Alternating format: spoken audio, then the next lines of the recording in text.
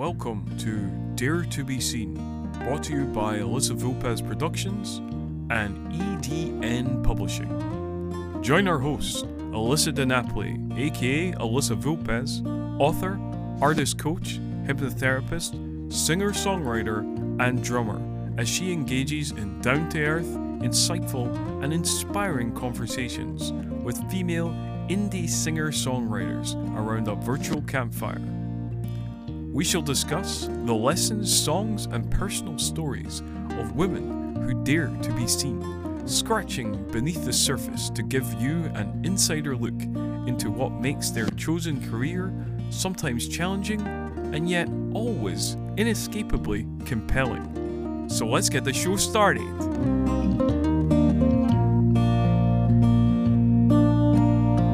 Welcome to another episode of Dare to Be Seen. I'm your host, Elisa DiNapoli, aka Elisa Vulpes, and today's episode features Humbird. Combining a wintry longing with the warmth of a familiar folktale, Humbird stretches between experimental folk and environmental Americana to embrace the unexpected. This music invites a refreshing dissonance into the house. It leaves breadcrumbs along the path and reflects light back at the stars. Humbird's debut album, Pharmacon, released in August 2019, is an absolutely hypnotic listening experience, according to Folkali. Atwood magazine describes it as music wrapped in gentle rebellion. Now, before we meet our guest today, I would like to invite you to go to tinyurl.com/daretobeseenpod, where you will be able to download for free my best-selling book, Dare to Be Seen, From Stage Fright to Stage Presence, where you will discover how to turn your stage nerves into authentic confidence so you can perform at your best even if you are an introvert or you've been out of the game for a while. And now, here's our guest for today.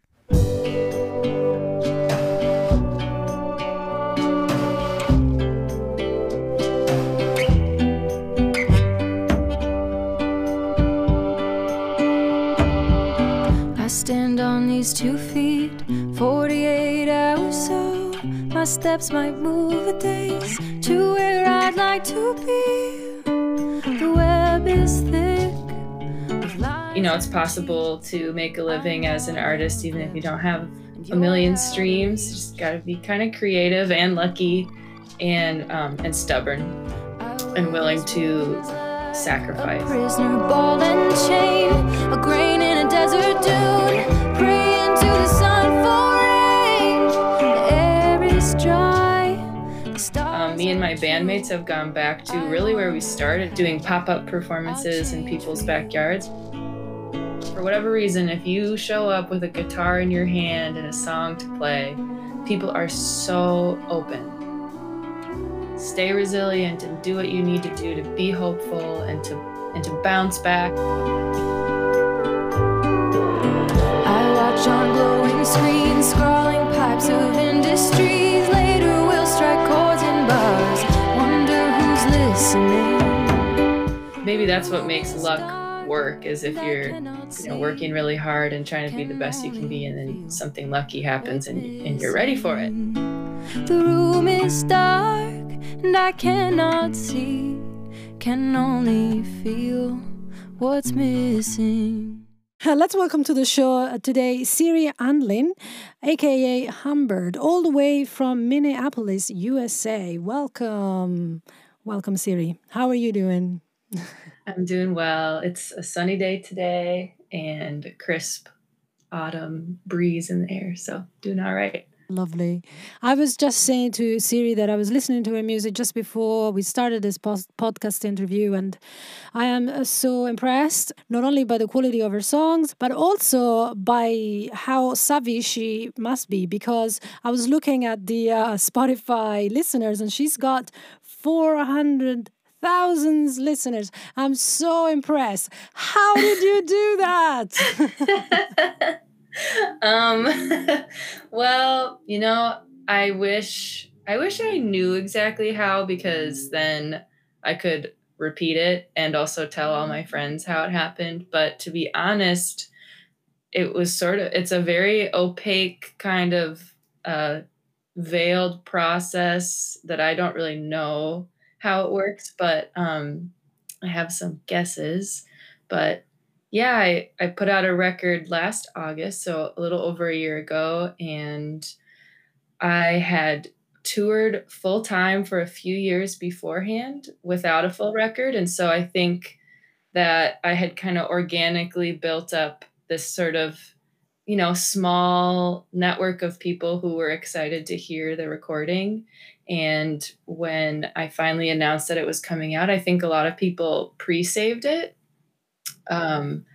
just from, yeah, people that I had met on the road. And yeah, that's the only thing I can really think of that would have done that, or just like complete luck. Well, I wouldn't which say no one really wants to hear. I wouldn't say complete luck, because I mean you are very well accomplished. I mean, you can tell listening to this music that you've been doing this for a long time. Yeah, I really love it, and I put a lot of work into it, and I take it very seriously, try to have as much fun as possible along the way too. But yeah, I guess maybe that's what makes luck work, is if you're, working really hard and trying to be the best you can be, and then something lucky happens, and you're ready for it when it happens. So yeah, but I don't know, the online algorithms and the streaming numbers, they're really exciting because it means that the music has found a lot of people. And it feels really random and unpredictable, and maybe not necessarily just about the music. So I try to keep that in mind. Okay. And is it translating into revenue for you? Is it making it possible for you to work as a musician full time? Well, I was working as a musician full time for the last 2 years, which I also say to people when I'm talking about the business part of things is, it's possible to make a living as an artist, even if you don't have a million streams. You just got to be kind of creative and lucky, and stubborn and willing to sacrifice, because living on the road is not an easy lifestyle when you do it full time. And definitely having the music go far and wide through like different playlists makes it a lot more viable. But yeah, that all kind of changed really quickly when the pandemic hit, and like all the shows got canceled, because ultimately streaming isn't really a reliable revenue source. You do have to play shows. So yeah, if that's not possible, yeah, I don't know. What did you do then? Did you start streaming online? I mean, doing live stream concerts. How did you manage through the pandemic? To be honest, I went back to one of my favorite side gigs that I had before I was doing full-time music, which is at a garden and landscaping center, an organic gardening shop here in Minneapolis.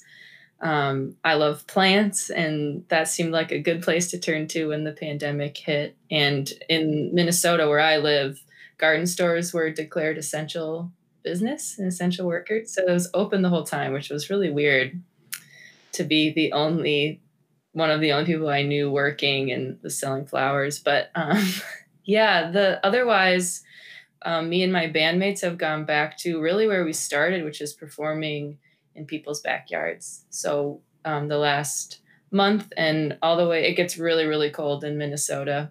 So we won't be able to do it probably starting in November, but we've been doing pop-up performances in people's backyards where we come for 30 minutes and we perform for people and their families. It's private. We kind of tell people, don't invite all your friends, just invite people in your bubble, and we'll stand way over here and we'll play songs. We also have been performing fairy tales and folklore, because that's another passion of mine. And I think it's especially powerful right now in these really uncertain moments of our lives to turn back to the wisdom of old stories. So we've been doing that almost every night, and it's completely acoustic, and people have been generous, and they're excited to have live music and folklore in their backyards. So that's what we've been doing, just kind of back to the roots. Wow, that's I have to say that's a great way to this kind of thing that is very difficult for anyone to deal with. But the way that you managed sounds like something I would have wanted to think about. But I really like the idea that you're also performing folklore, fairy tales, and yeah, I think that would be quite relevant at the moment. But was that always part of your music? Has that always been part of your message, so to speak?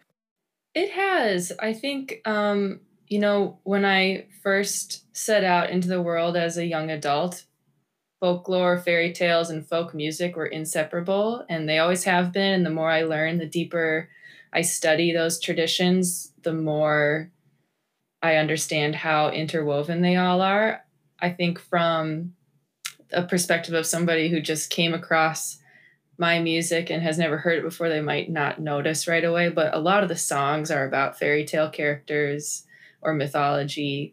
And for anyone in my community, they know that I've been telling stories and putting out little zines of fairy tales and performing music all the time. So um, before this point in time, it was sort of behind the scenes going on or more quietly under the surface.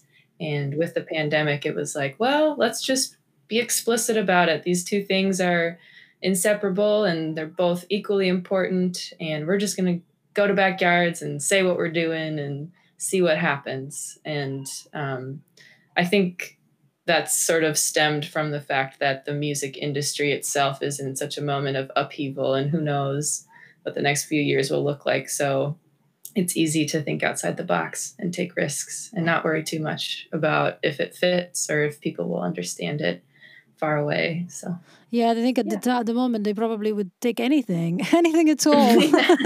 Yeah, Music, yes, please, yes, please. Yeah.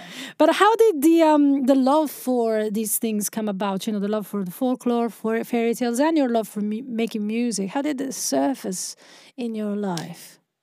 Yeah, well, in many ways, just because music and stories are around us all the time, depending on your perspective and how you want to look at the world. But I did grow up in the church. My mom is a preacher, and I have my struggles and anger towards the tradition of Christianity.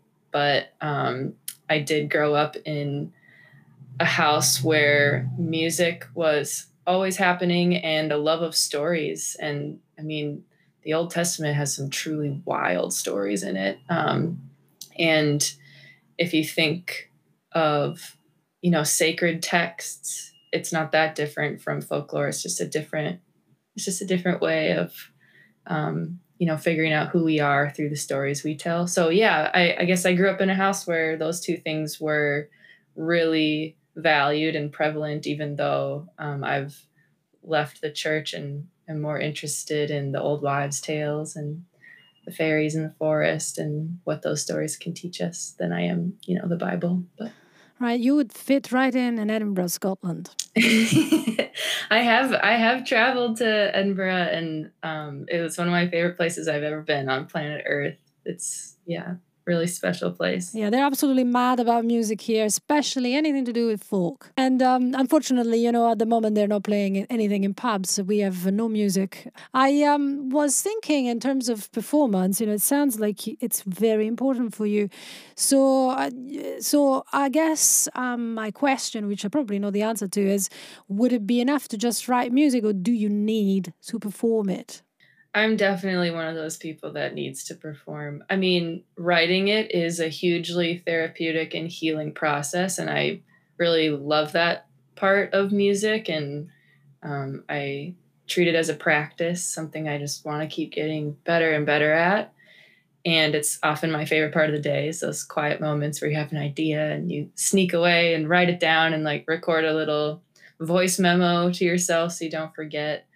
But the process wouldn't be complete if there wasn't some sort of performative aspect to it as well. I feel like to just make music in my home and not go out into the world and offer it up would be sort of counter to who I am. But I appreciate that people can make music in their basement and not feel like they have to leave. That sounds nice. So this must be then something to do with your relationship with your audience, or is it because you're telling a story and you want to tell that story to somebody else? I think it's both. The dynamic with an audience as like kind of this multi-faced entity is like really fascinating and strange. How a room can be made up of all these individuals but have a personality of its own. I find that very magical. But I also really value and miss the conversations I get to have with people before and after shows, sometimes during.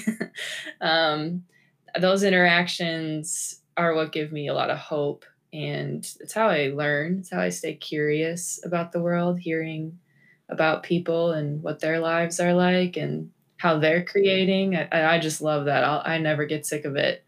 So, yeah, it's about that. And then also the songs and the stories themselves, they're the reason they have, traveled through time and space, through generations, or just through your own experiences. They need to be shared. I really believe that. So yeah, I do it for the songs and for the people. Yeah. Well, I like how, curiosity is an antidote for judgment. And we have a lot of judgment going on at the moment. And so that's a nice way of counteracting it, But Yeah, you put that so well. I love that. And have you ever had any challenges, that you've encountered in your journey in terms of performance? Or has it been just easy for you?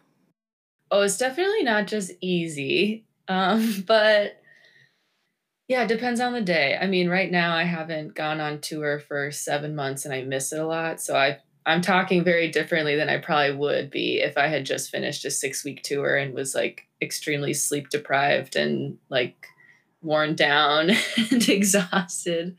But I don't mind the hard moments, if that makes sense. I mean, in the moment, it can be really tricky to stay positive and remember why it matters. But I know I've played a lot of dive bars across the US that are, they're sticky, dark, just kind of unnerving spaces where there can be very little respect or regard for women in particular. And I'm lucky that I have bandmates who are awesome and we can go into those spaces and play music and it feels like not a single person in the bar was listening. And then afterwards you end up having a great conversation with one person, and it might be the sound guy or the bartender, but those, even just like one interaction, is a reminder that a song is a powerful thing, more than we know. And also I take solace in the fact that many of my idols or people that I look up to, musicians, did their share of time in dive bars and crowded rooms where people weren't listening. So I just try to remember that if I feel like no one's listening, then I'm part of a lineage of musicians who felt like no one was listening, but the music still made a difference. Basically, what I'm hearing there is that, the important thing is that you're focusing on the people who are listening. I mean, I've had my share of terrible gigs. Actually, the worst one was probably on my birthday many, many, many years ago. After, Not your birthday. yeah, I know, right? After I traveled 12 hours to get to the gig. I also had the flu, and my manager had forgotten to basically promote. And so basically it was just me and my boyfriend and the manager. Dang, that's brutal. Yeah. Yeah, that's a tough one. I was not laughing at the time, Yeah, yeah, I know. But sometimes the really, really bad ones are the ones that are the funniest later. Like I tend to write down in my journal. I'm very like I try to be very like on top of journaling while on tour so I don't forget anything. And when I read back on certain stuff that at the time I'm writing and I just sound so miserable and I'm giving all these details and it's awful, but when I read it, I just laugh. Do you have one of those one of the worst times that you would like to share? You don't have to, but if you've got one of these funny ones. There was one where similar to your story, I had the flu and I was touring with my boyfriend at the time and we were in a band or a duo together and the tour was not going very well and we weren't getting along great. And we showed up to the venue and they didn't have a sound system. And so we were just gonna like stand in the corner of this like coffee shop bookstore and like try to be loud enough for people to hear. And there was like a few friends that came to see us that we never got to see. And then a bunch of really loud people who didn't care at all, which is always the worst when you see people who do care, but they can't hear because of other people. That like always really hurts. But yeah, so I basically was just puking into the toilet of this store. And then my boyfriend knocked on the door and was like, we got to start. So I just went straight from puking to playing this show. It was so sad. Yeah. I don't need to go back there, but I can smile about it now. Maybe you have to tell us the best time now, just so that we can rebalance. The best time. Oh, it's hard. There's so many bad ones and there's so many good ones, which I kind of maybe wish someone had told me when I started touring. Because on social media, it can sometimes look like everyone's having a great time on tour every day. And it's really not like that. Like for every good show you have, there's a really bad one. It kind of, the scales mostly even out. But one really good one, well, me and my bandmates did a pop-up show in a backyard this week and it was so magical. The people that hosted us, they had this huge grandmother oak tree and they strung it with fairy lights and they had a campfire and the crickets were really loud and the sun was setting over the ridge line. It was out in the country. And so we just played these songs and performed these stories that were just so like excited to be able to be doing together again. And there was only like 8 people there, which was perfect. And that show, it was really, really magical and made me excited to think about how even in the midst of the coronavirus, there's so much possibility for collaboration and creativity. And we just have to, honor this time as one of reflection and reckoning and also invitation to try new things. So that's my favorite gig in my mind right now. Yeah, I wanted to ask you a little bit more about touring, but before I do that, I am fascinated by this idea of pop-up gigs. So how do you make them happen? Well, do you just ask your friends or, what is it like? Yeah, kind of a variety of a bunch of things. I had the idea to do this maybe middle of the summer. And so I kind of sent out an email to family and friends and was like, hey, we're thinking about doing this. Would you like us to come to your backyard for like a socially distanced pop-up concert? And a lot of people were like, yes. And it was like, oh, well, it was so popular with them. Maybe I'll post it on social media on our Instagram page. So I did that. And then a bunch of strangers asked us to do it too. So yeah, I think it was the right idea at the right time. And it really resonated with people, which is a really fun part about being an artist, is staying nimble and thinking about, well, like what's going on in the world right now. And if I wasn't the performer, if I was a person who just wanted to engage with music or creativity, like what would I want?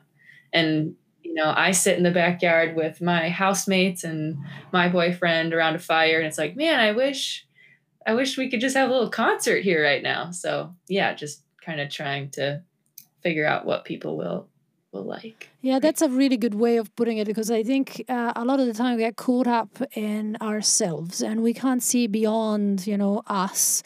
And actually, if you want to be successful in anything, you need to think about the listener, the customer, the other person, Yeah. Yeah, just stay light on your feet. I think it's important to have a plan and to have goals of what you want to do, and then to be willing to, change those plans a little bit or just throw it out the window completely. I think it's so easy to get attached to what we want or what we're visualizing when it doesn't exist yet. So how do we bring things into the real world and make them really happen instead of just in our imagination? And I like it. So basically, you're accepting what is, the situation as it is, but at the same time, you're imagining what you'd like, and then you're kind of making it up and you're manifesting it in your reality. trying to. Or trying. Yeah. I mean, it's enough to believe first that it is possible and give it a go and then stay open to the outcome and see what happens. But it's much better than, getting all depressed and being like, oh, doom and gloom, the world is, at its end, and might as well give up and all that kind of thinking. Yeah, I feel like resilience that's the message I feel like I'm getting from all sides right now, is like, stay resilient and do what you need to do to be hopeful and to bounce back. And that's not to say the world isn't really heartbreaking. It always has been, and it feels especially acute right now. But, humans are resilient. Humans do adapt. That's like, that's what makes us who we are. So we're not different from the generations that came before us. And we have to figure out ways to get through life and do it with joy. And it's like that song, what doesn't kill you makes you stronger. Yeah. Yep. Or at least, let's hope it doesn't kill us. Yes.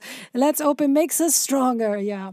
No, I see what you're saying. And I mean, we call these unprecedented times, but, there has been a lot of other times in history where we have been faced with cataclysmic change, threatening change. And our ancestors have fought.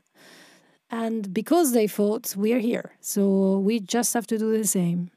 Yeah, exactly. I think we had it quite easy for a while there, with periods of really did. Of yeah, peace. And we still do, that's the other weird thing and humbling thing to reflect on, is even in the midst of all this, cataclysmic change and what can feel like a really pessimistic future, I'm still so lucky. I have so much to be grateful for, and there's so much to fight for. Yeah, there's so much to hope for. So just because we didn't really finish talking about touring, even though, right now it's not happening, but I'm sure that will happen again.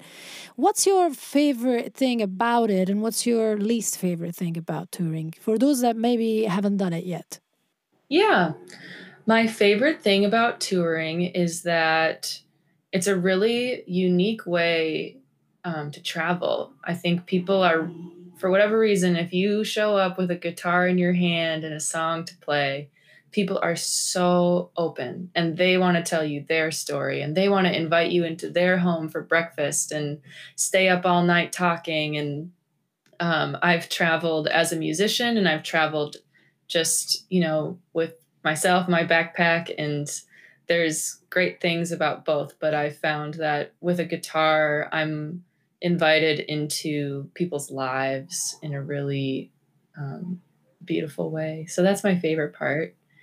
And my least favorite part is related to my favorite part. It's really hard to see so much and feel so connected to people and then be gone. That's a really that's something I wrestle with, because community is so important, and roots, showing up, continuing to show up and to engage, with longevity, is so important, I think, for the future and the world that we need to build. And as a musician, you're just rolling through, you visit a community that already exists and you are part of it for a brief moment of time, in time. And then you carry on to the next place. And I know that that's an important role to play, and that people coming in and out is part of community as well.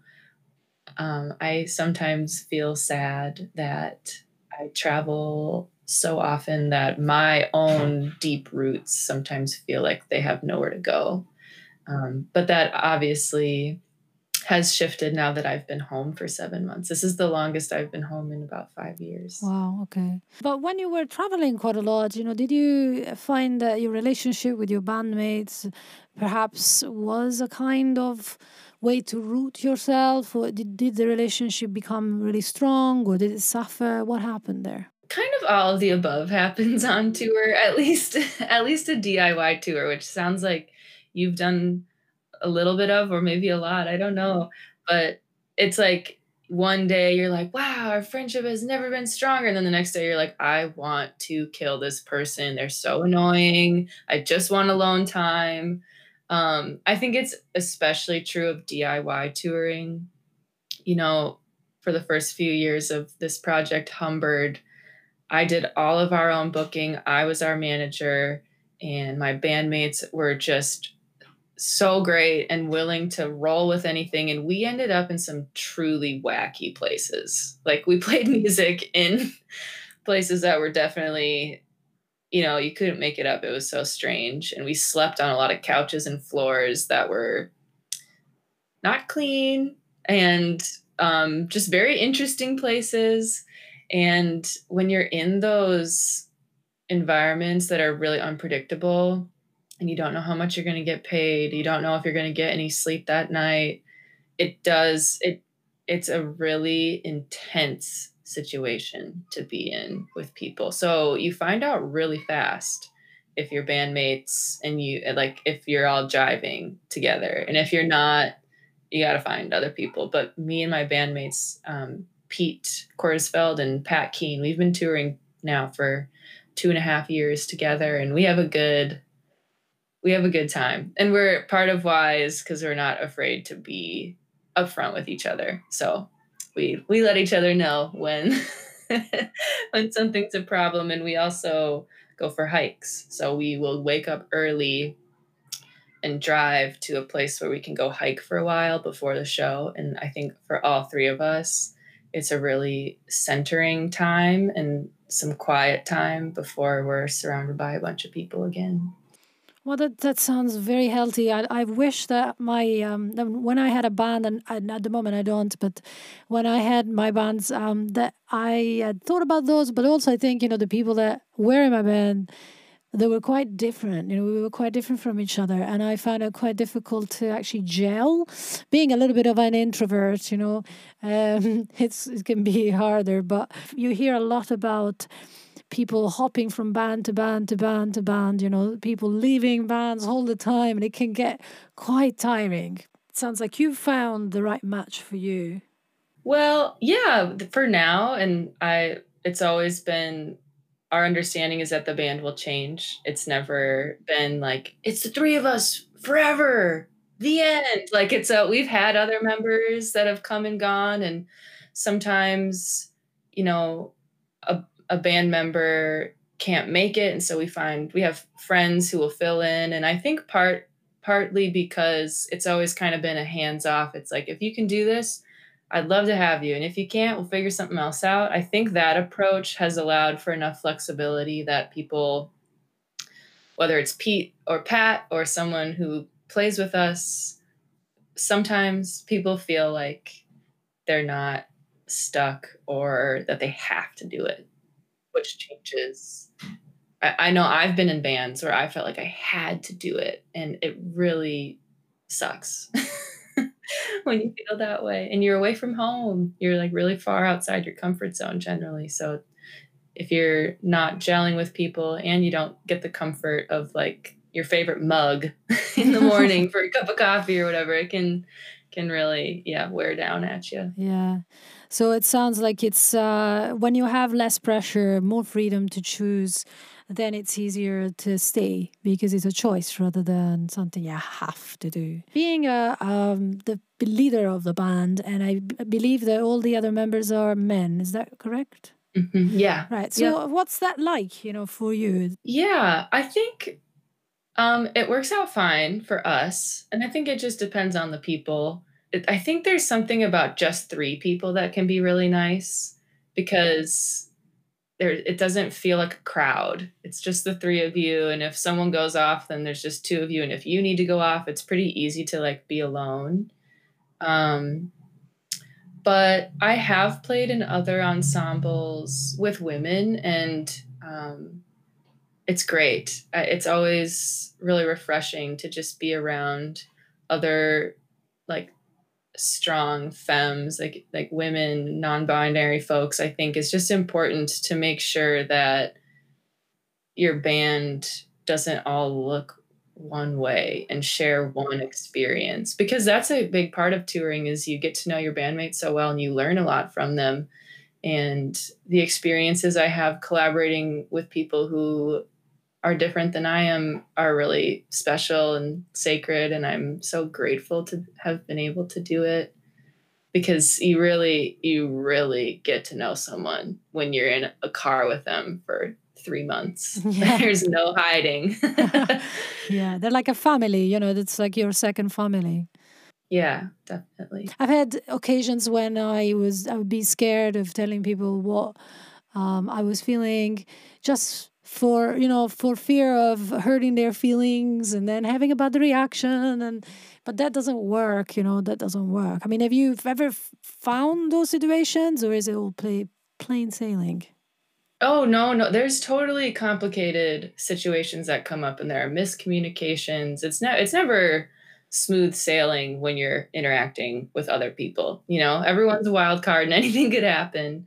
I think generally I have had a good intuitive sense of who I want to play with, because I tour so much. When I meet someone and I hear their music and I really like it and it feels like we could collaborate and be in a band together, it's like, well, do I think I could, live with you in a car for a few months? And I think your gut reaction to that question is really clear usually. And I generally just listen to it and have strong boundaries with people who I maybe don't think that would be a good fit, but I still appreciate them. I appreciate their friendship and their music. Someone can be an awesome person and a great musician, and you wouldn't be a good fit in the car together. So you don't need to force it. And I think when stuff comes up, because they do, even with people you love dearly and want to keep touring with, it's the idea of just being direct is huge. And I think I've gotten better at it over the years, and I still have a long way to go, because sometimes it feels easier to just be nice and not say anything. But I'm learning over and over and over again that the sooner you're like, hey, that bothers me, or like, hey, that did not feel very good when you said that, is better. Yeah. In terms of, songwriting, are you usually able to write your songs on the road, or do you need to be in a place for a long time to be able to really get into your soul? Yeah, I don't tend to write much on the road, just because it's really hectic. When you're me and my bandmates, we borrow my dad's truck and we drive ourselves, and I'm doing we don't have a tour manager, like that's me. And so we kind of wake up in the morning, go for a hike, drive to the venue, sound check, play, talk with people afterwards, stay up late with these new friends that we met, and then go to sleep and then do it all again. And especially in the States, the drives are really long. Like it can be a whole day, 8-9 hours drive, and then next day 8-9 hour drive, and you're just slowly moving across the country. But so I just find that generally on tour I don't have time to write, but I do love to write while I'm traveling or away from home. So often when I'm not touring with my bandmates, I will rent a cabin up north or go for a weekend to visit a friend. And I always bring a guitar because it's really fun to write. Yeah, absolutely. I actually feel absolutely the same. The best times for me are always when there's some kind of retreat from normal life and I can just switch off all social media, switch off the computer, nothing to do but write a song. Yeah, absolutely. Yeah, social media is such a distraction. It's really hard to cultivate a practice of creativity when your phone's like dinging at you all the time. And now that you've been at home for so long, how's that affected your songwriting? How has it affected my songwriting? I think that my songwriting has been very domestic. It's been very focused on what's around me. But I have done a challenge with a few friends over the course of the last few months to write a song every day. Actually, I did Sarah Irvine, who you had on your show. Sarah was part of a group that I was in, and we all wrote a song every single day. And most of the songs I wrote were complete trash. They're so bad. Sarah, on the other hand, wrote great songs. She always does. But just the idea of having to write a song every day, even if it's really bad. Yeah, I was saying that's a great idea because actually I have had this exactly the same thought. I thought I'm going to do that in December when it's really, really dark. The sun basically doesn't come up and there's nothing to do. And if we're going to have COVID, which we will, then I'm thinking, well, maybe I should just write a song a day. So excellent idea. That's awesome. Well, maybe you, me, and Sarah should do it together. Oh, I would love that. You know, I'm so impressed by Sarah's music. She's, oh God, the voice of an angel, that lady. I know. Did she, so I don't know if she mentioned how she and I know each other, but I was traveling in Scotland and I was at this hostel and I heard a voice, like an angel's voice. And I dropped what I was holding and I walked towards it through this building, and it was Sarah. And we've been friends ever since. So that's how I know her. Like, I just was drawn to her voice. I was just like jaw dropped, like eyes probably bulging out, because I was like, what is that gorgeous like sound? Like, where is that coming from? I know. And not only she's got this beautiful voice, but also she's just angelic in herself. I mean, what I experienced of her afterwards, I was talking to my boyfriend about it. I was like, oh my God, I've met this girl and she's like got the most beautiful voice and she's so nice and, Yeah. and she's beautiful and oh my God. Yeah, she's a really, really special human. I love that woman.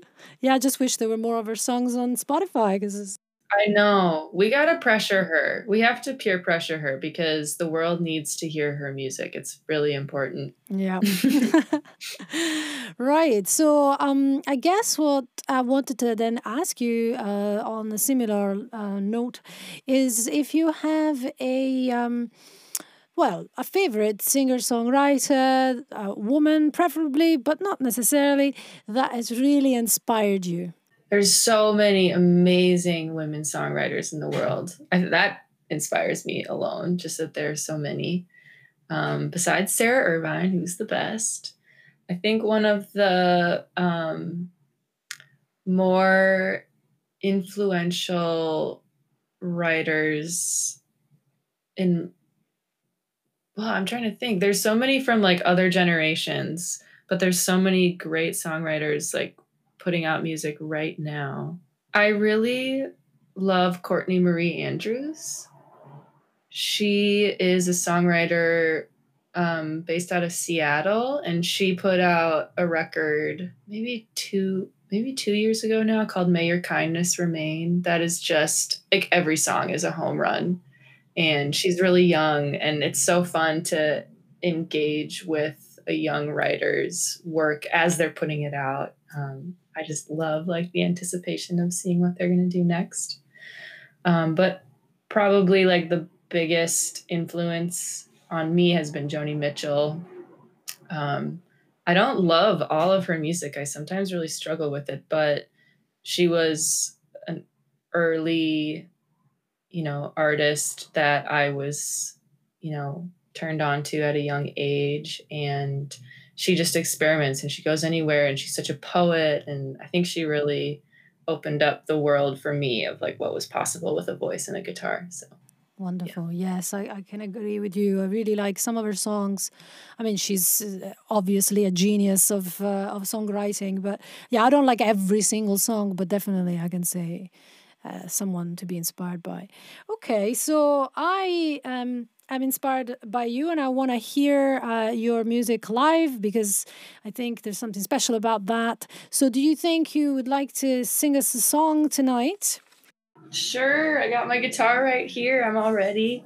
I wrote it right here in this room in January. It's kind of ironic because it was January 2020 and I was feeling really optimistic about the year. Like I was looking forward to so much. I was so excited about a lot of new first things for me. I was going to be coming to the UK and Ireland on tour for the first time. And I just, put out my first record and people were listening to it. So it was just feeling like, man, like anything could happen. Like 2020 is going to be like the best year yet.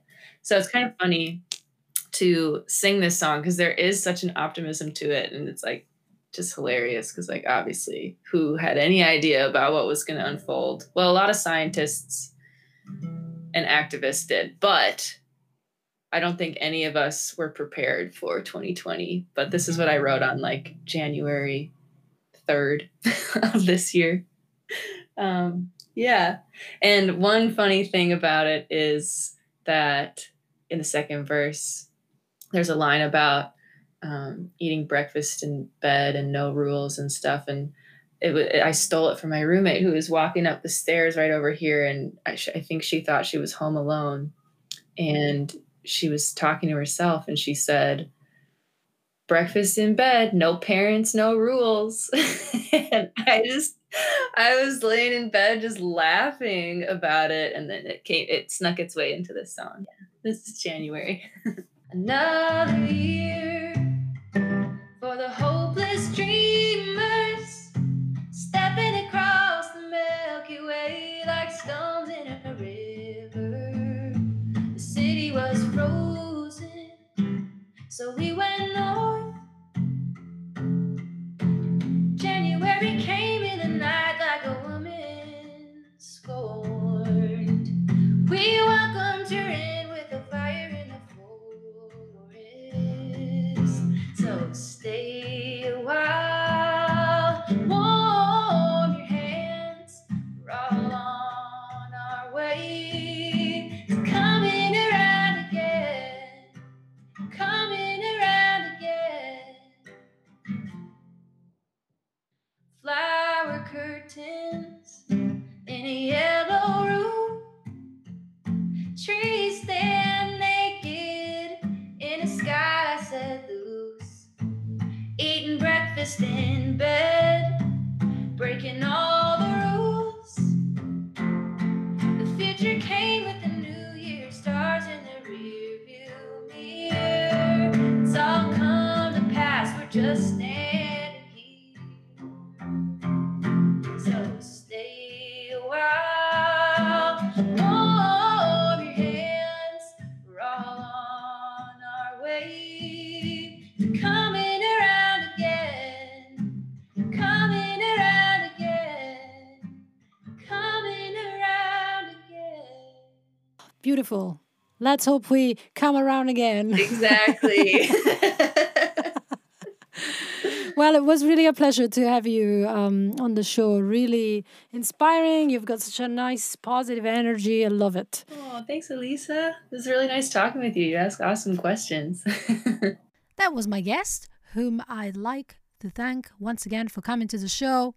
Every week, I'll be chatting to fantastic indie performers to uncover what it really takes to be a female independent singer-songwriter in this day and age, and how we can support one another to keep shining our light onto the world through our creative endeavors. So make sure you don't miss out by subscribing to Dare to Be Seen and follow us on socials at tinyurl.com/daretobeseenpod.